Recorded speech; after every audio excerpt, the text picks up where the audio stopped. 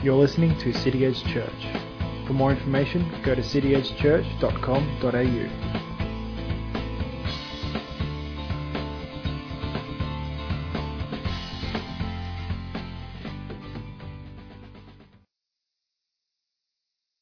Yeah, if you got your Bibles, we won't come put the scripture up just yet, thanks. But we're going, surprise, surprise, into John chapter 3. And while we were away, I actually had a comment from one of you this morning that their leaders and our deacons did a brilliant job of looking after this church for the last month. And that's the feedback I've heard from others. So I want to thank them, all of our deacons and leaders. I want to thank all of you who supported them and prayed for them and encouraged them over that time. And it's good to know that the Church of God can continue with when myself as a leader is not here. It encourages and excites me that it's in good hands while we're away. And you've had a feast of great preaching over the last month. And I've listened to the sermons, the audio of the sermons. 4 weeks ago, John preached leading up to Christmas Day about the most important event in human history, the incarnation of Jesus Christ, and how the Son of God became human to save humans. 2 weeks ago, Mike challenged us all not to miss God's call on our lives in this year, this coming year.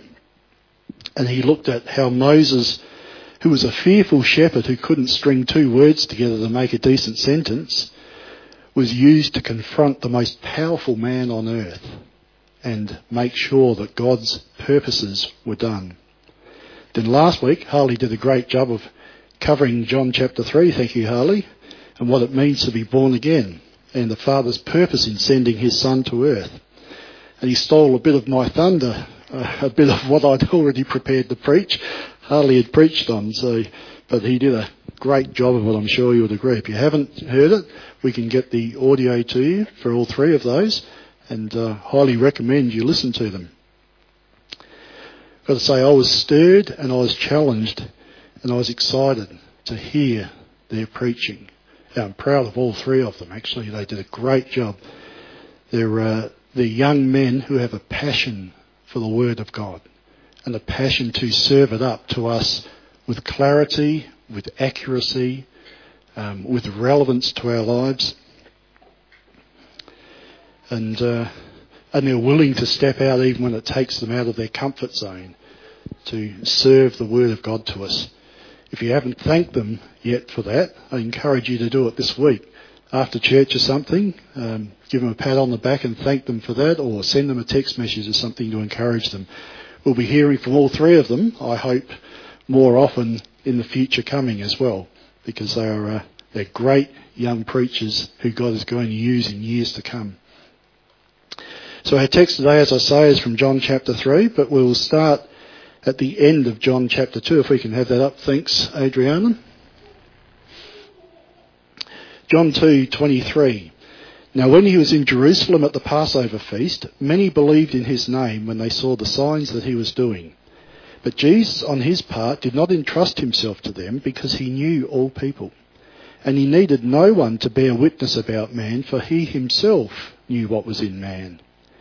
Now there was a man of the Pharisees named Nicodemus, a ruler of the Jews. This man came to Jesus by night and said to him, Rabbi, we know that you're a teacher come from God, for no one can do these signs that you do unless God is with him. Jesus answered him, Truly, truly, I say to you, unless one is born again, he cannot see the kingdom of God. Nicodemus said to him, How can a man be born when he is old? Can he enter a second time into his mother's womb and be born? Jesus answered, Truly, truly, I say to you, unless one is born of water and the Spirit, he cannot enter the kingdom of God. That which is born of the flesh is flesh, and that which is born of the Spirit is spirit. Do not marvel that I said to you, you must be born again. The wind blows where it wishes, and you hear its sound, but you do not know where it comes from or where it goes. So it is with everyone who is born of the Spirit." Nicodemus said to him, "How can these things be?" Jesus answered him, "Are you the teacher of Israel, and yet you do not understand these things? Truly, truly," Jesus says again, "truly, truly," making his point, "I say to you, we speak of what we know and bear witness to what we have seen, but you do not receive our testimony. If I've told you earthly things and you do not believe, how can you believe if I tell you heavenly things? No one has ascended into heaven except he who descended from heaven, the Son of Man." Nicodemus is an interesting character. We only find him referred to by name in John's Gospel. None of the other Gospels mention him, or at least not by name. And he was a Pharisee, one of the ruling religious leaders. In fact, he seems to have been quite prominent among the Pharisees. Now, the Pharisees were the experts in the Bible, in the law of Moses, which is our Old Testament. The Pharisees knew every part of the Bible as it existed in their day, and they knew it in minute detail. We might be able to recite a few of our favourite verses, John 3:16, Romans 8:28, and a few others that might be your favourites. But the Pharisees could recite from memory vast swathes of their Bible. In fact, some of them had memorised the whole of the Bible, the Old Testament. So when I say they knew their Bible, I mean they really knew their Bible in ways that we can't comprehend. But then, did they really? Did they really know their Bible? We read in our passage today that one of the leading Pharisees and one of the main teachers of the time had not understood one of the most important teachings in the Old Testament, one that Jesus himself insisted that he should have understood: the need to be born again. The Pharisees had enormous control over the religious and the daily life of the people at the time. They were painstakingly careful in their interpretation of Scripture. They were meticulous in how they worked out how to obey those Scriptures. They took the Ten Commandments and the various other laws in the Old Testament very seriously. And they sought to understand how to apply them to the trickier situations in life. We face some of the same challenges today when we read our Bibles. For example, the 7th commandment says, "Thou shalt not kill." This seems to be pretty plain. You don't go about killing people. We have cops to arrest and courts to convict and prisons to contain those who go about killing people. But what does that mean for a cop who might have to shoot someone dead to prevent a further tragedy? Or for a soldier that's called to frontline action in a war? Must we all be pacifists who refuse to go to war, who refuse to serve on the police force, in case we're called to actually kill someone? What about the government? Should the government have the right to take away someone's life for horrific crimes? Should the death penalty be permitted? And is abortion covered by this command? The answer to some of these questions are more obvious than others, but they're not necessarily entirely plain. The Pharisees sought to understand these questions and to provide answers so that people knew how to obey them. Sometimes their efforts were helpful. For example, in regard to the Sabbath, the 4th commandment says, if we can have that up, Exodus 20, verses 8 to 10. "Remember the Sabbath day to keep it holy. 6 days you shall labour and do all your work, but the 7th day is a Sabbath to the Lord your God. On it you shall not do any work, you or your son or your daughter, your male servant or your female servant, or your livestock, or the sojourner who is within your gates." What exactly constitutes work? Seems fairly obvious that having a Sabbath day means taking a day off from your regular weekly job, whether you happen to be a plumber or a shop assistant or a manager or a student. If you're having a Sabbath, then it would seem fairly plain that you're at the very least, take a day off once a week for that. But does that mean a plumber can't fix a blocked drain at home on the Sabbath? Does that constitute work? Or the photography student, we've got a couple of photography students amongst us. Does it mean because they're studying photography at uni during the week that they can't indulge their passion for photography on the weekend? Does that mean they're working?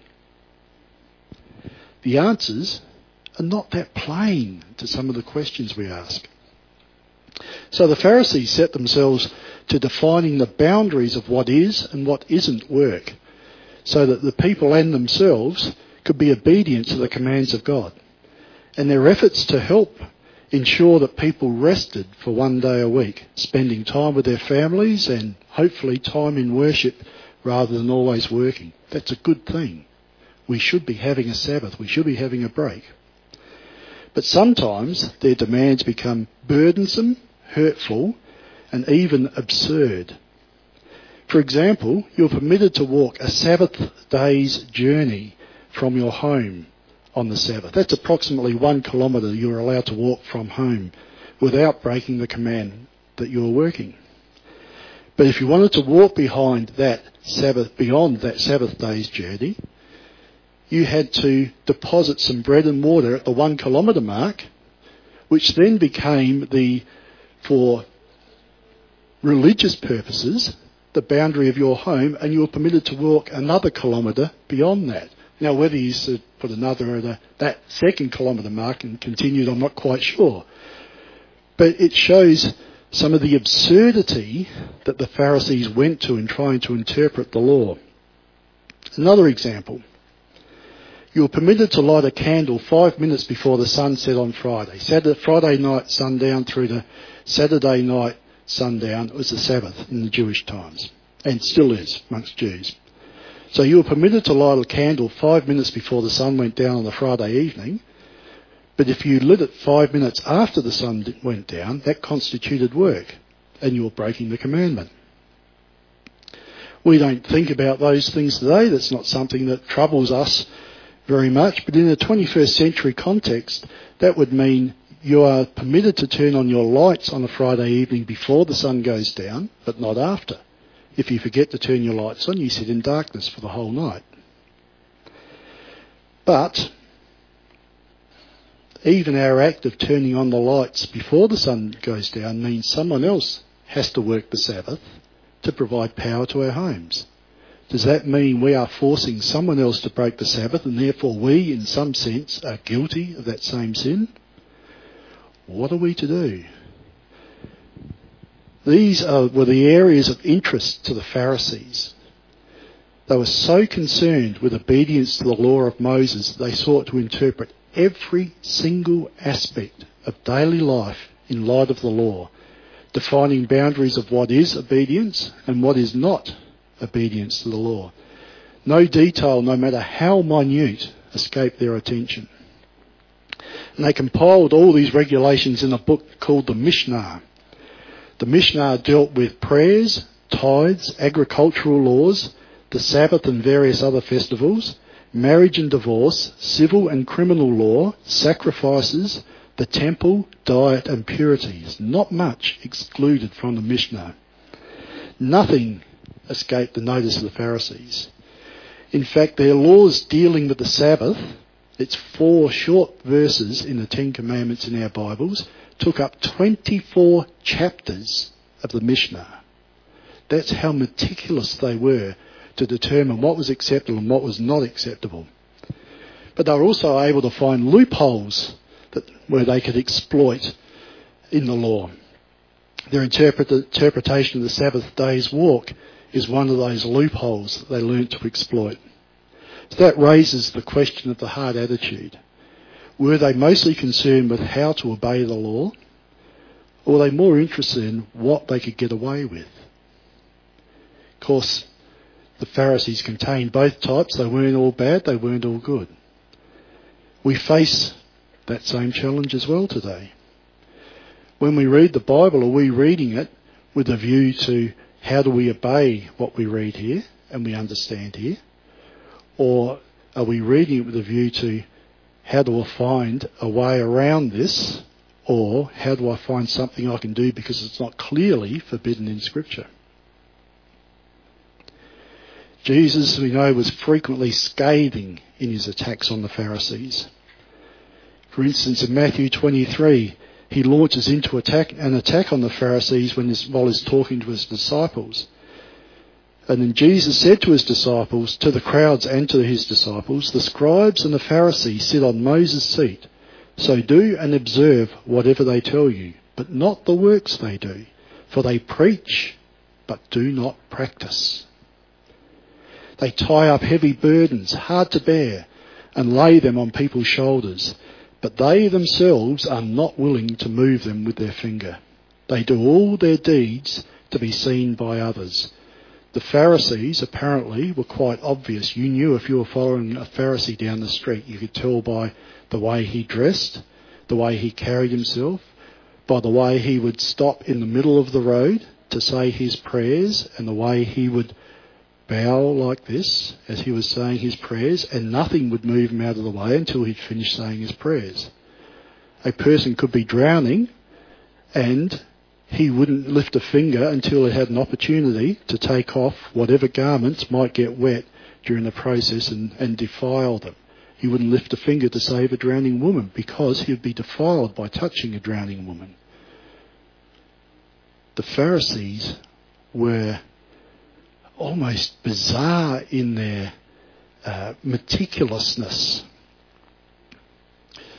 It's no wonder Jesus launched into them. He continues in that same passage in Matthew 23, "Woe to you blind guides who say, if anyone swears by the temple, it is nothing.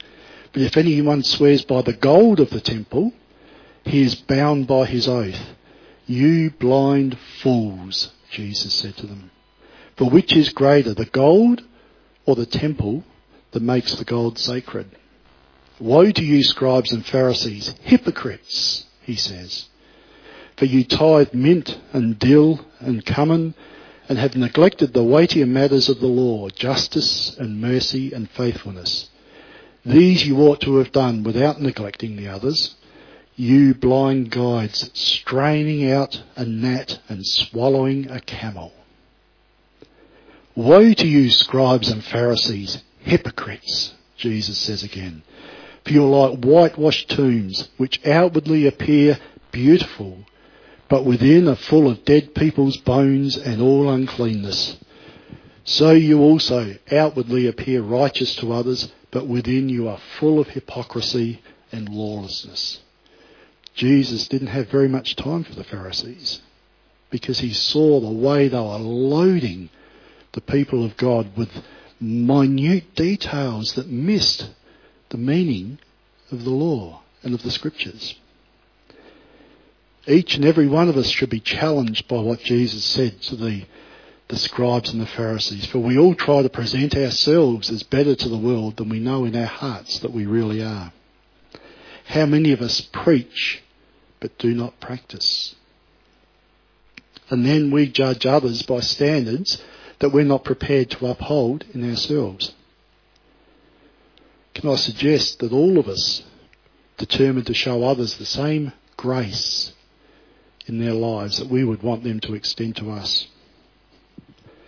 Now, I'm sure, as I said, that not every Pharisee was guilty of such pride and hypocrisy as this, but it seems to have been a pretty common mark of the Pharisees in Jesus' day, and sadly maybe no less common amongst Christians today.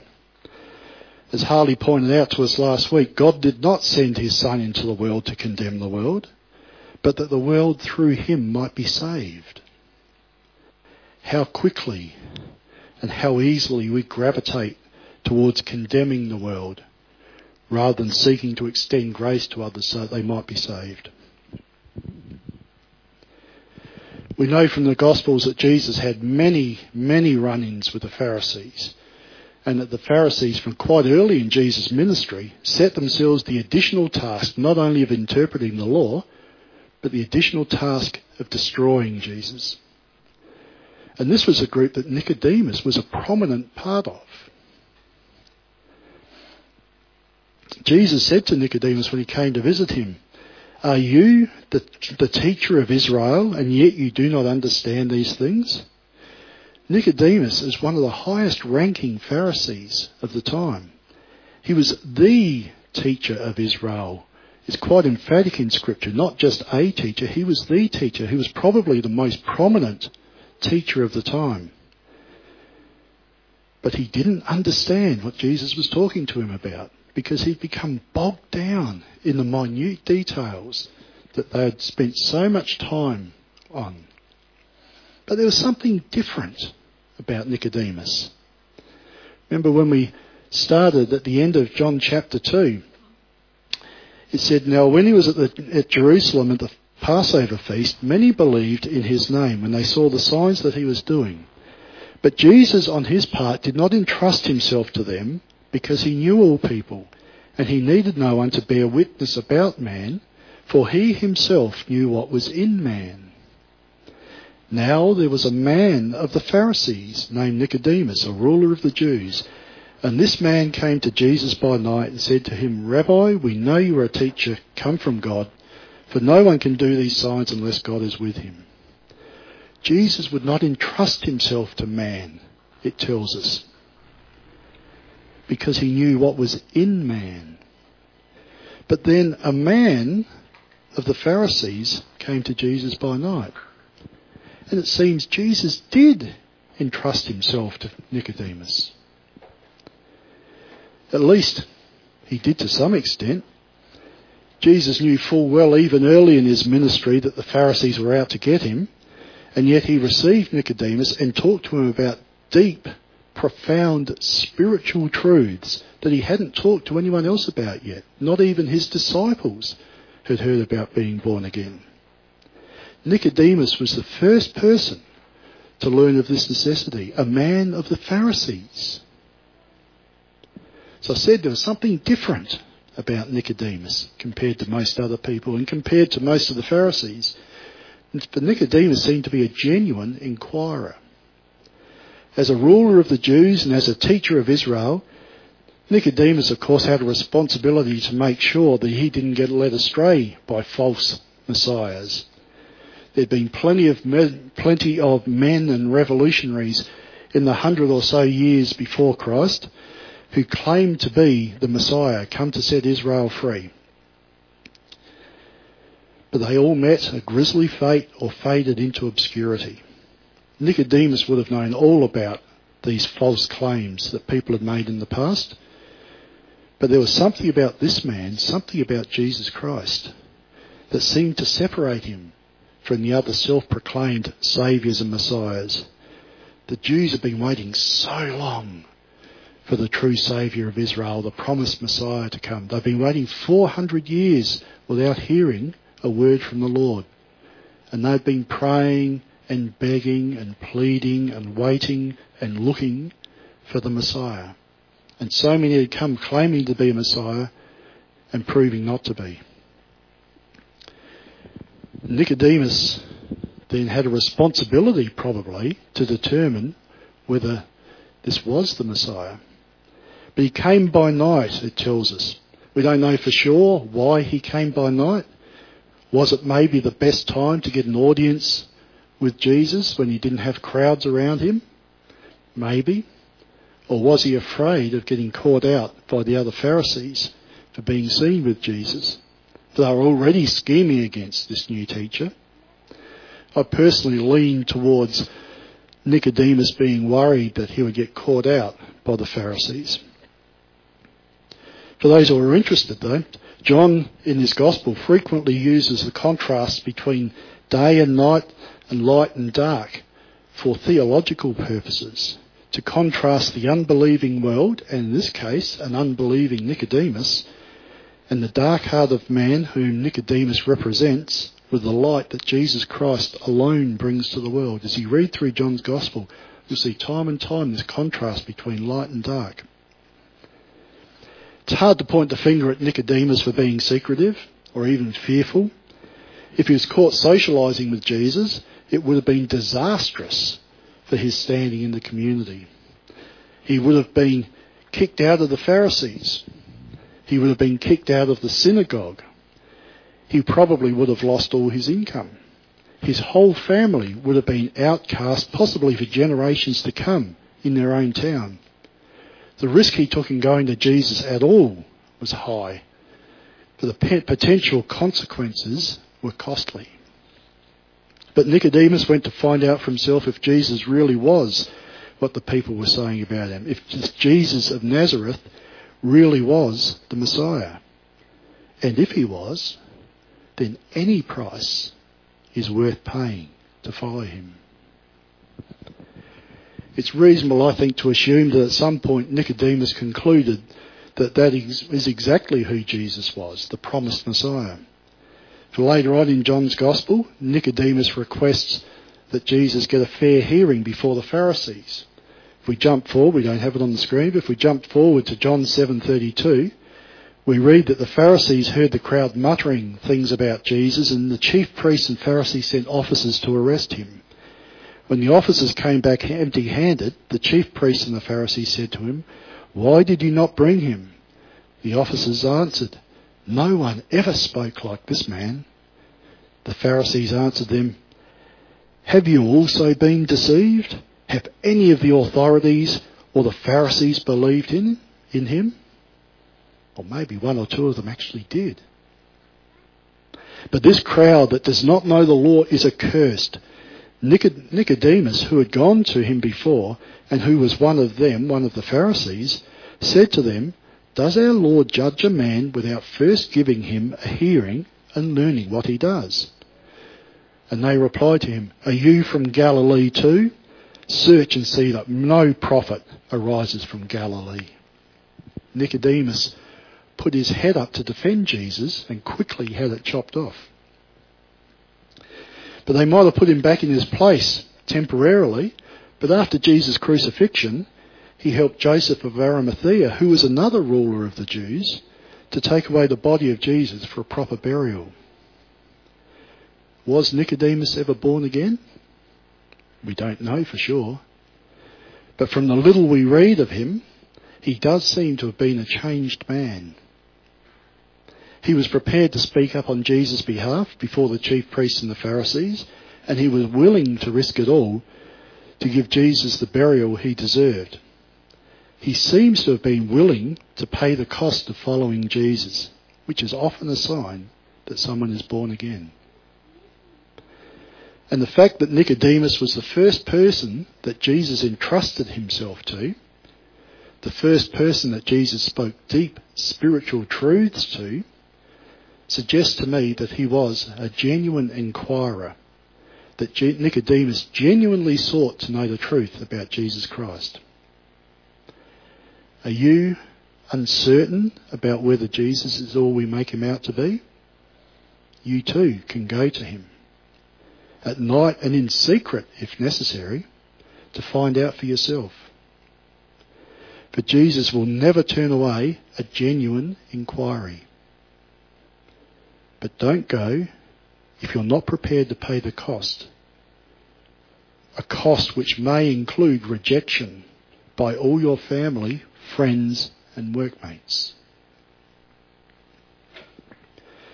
So what have we learnt from our brief look at Nicodemus and the Pharisees? Firstly, we've learnt that Jesus knows the heart of every single person, whether they come to him or not. Nothing is hidden from his sight. Jesus, you'll recall we read, on his part did not entrust himself to them because he knew all people and needed no one to bear witness about man, for he himself knew what was in man. You can't keep anything hidden from the sight of Jesus. It's pointless to even try.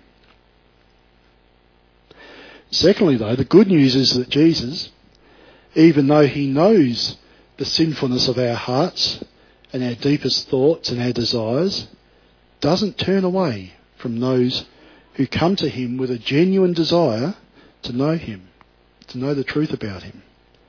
He knows what is in you. He knows what is in me. And still, he came to save us.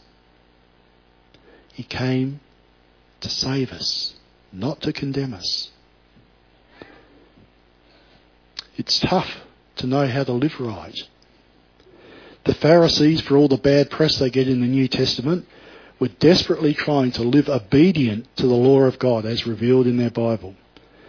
They tried to figure out how the commands of God applied to every area of life. It's tough to know how to live right. But trying to live right when you haven't been born again is not only futile, it's fatal. We don't have it within us to obey the law, not to the standard that God requires, unless we have a heart that has been changed by him first. Our efforts to obey that law, if we haven't been born again, are bound to lead us in one of two directions.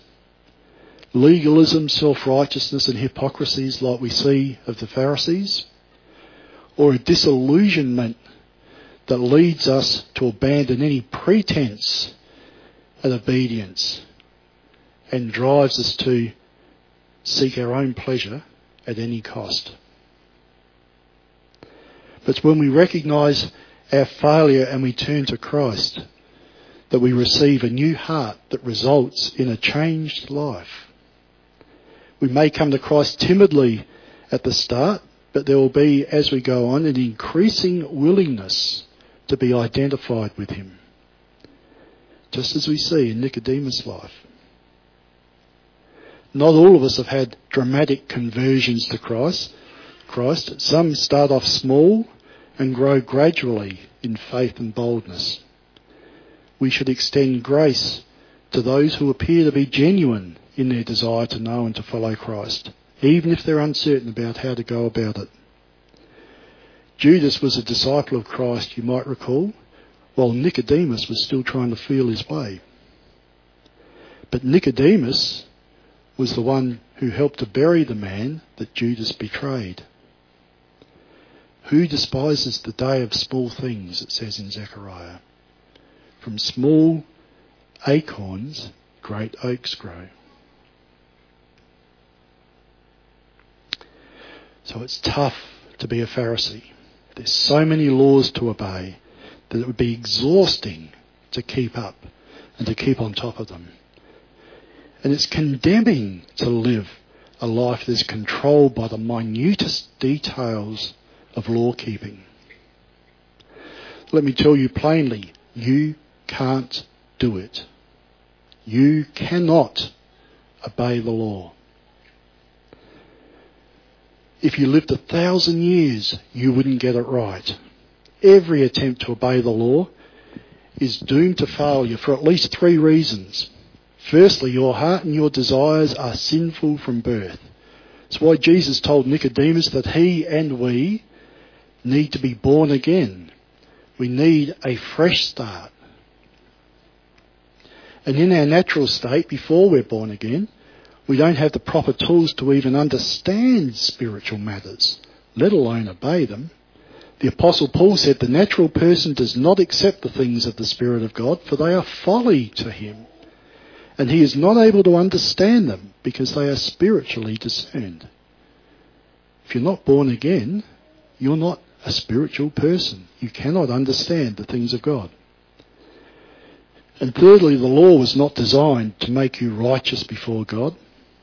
Rather, it was designed to reveal to you that you need help, that you can't do it, that you need God himself to intervene on your behalf.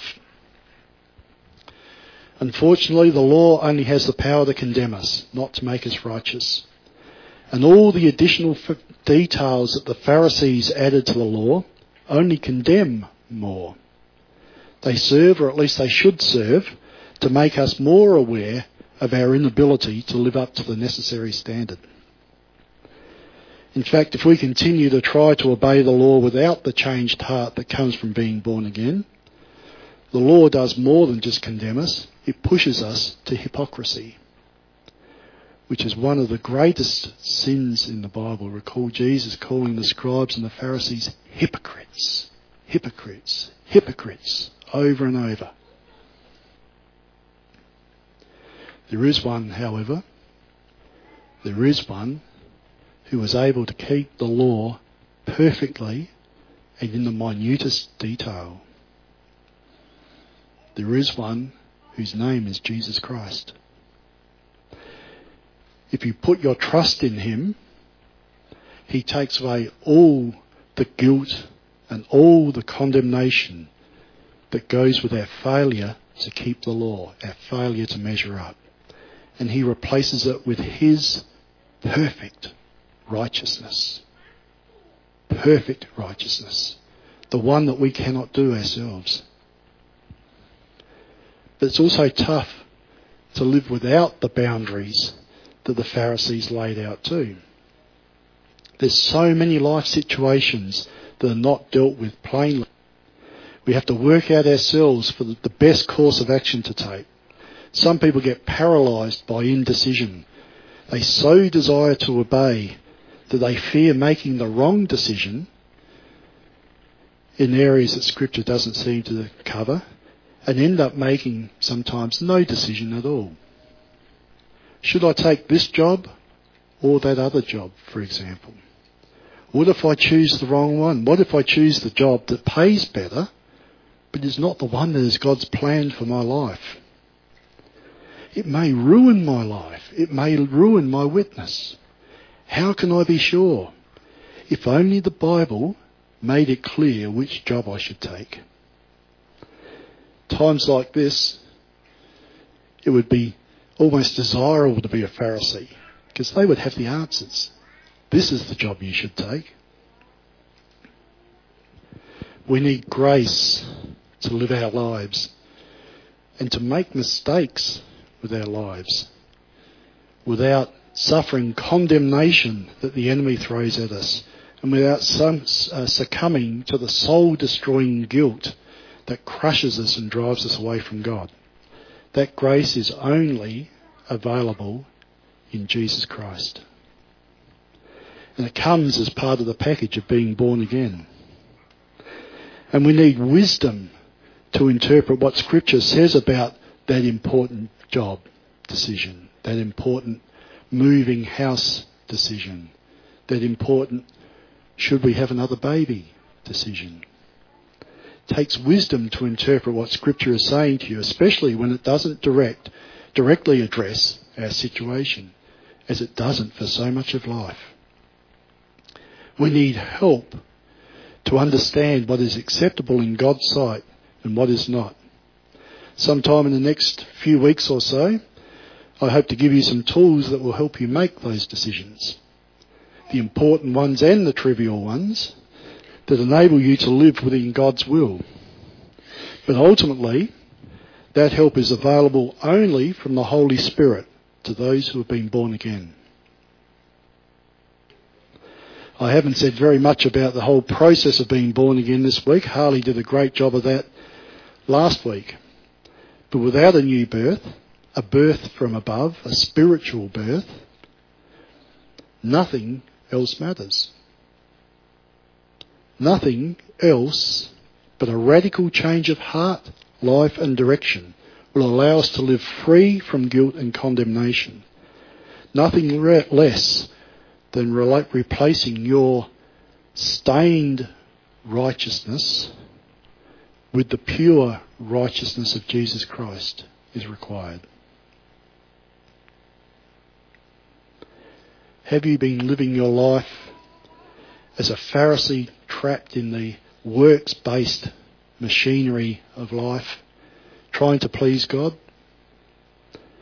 Or have you rejected the Pharisees' exhaustive demands, but instead been paralysed by fear of missing God's will for your life? Or maybe you've rejected both extremes and instead have chosen to live a life that ignores the Bible and the commands of God entirely and pleases only yourself. All of these need to be repented of and brought to the foot of the cross. For only Jesus Christ is able to deal with them effectively once for all by his life, his death, his resurrection, and the new life he gives. Have you done that? Have you put your trust in him? If not, I invite you to do so right now where you sit. put your trust in him. For he is faithful. He does not abandon or reject anyone who comes to him with an open heart and a genuine desire to know him. If you have done that this morning, or if you do that any time, I'd love to know about it so we can celebrate together. We can pray with you and pray for you. If you've been living a life of one of those three extremes that I just mentioned, I urge you to ask God for his forgiveness now. Ask him to provide you with the guidance of his Holy Spirit to help you live a life that pleases him. I'm happy to pray for any of you that have any needs, whether it's directly related to this or something else. If you're not certain about decisions to make and you want God's wisdom, or if you have any physical ailments or financial needs or whatever, I invite you in a few minutes to come up, and a few of us will pray for you, and we'll trust God to do the work that only he can do. Thanks for listening to City Edge Church.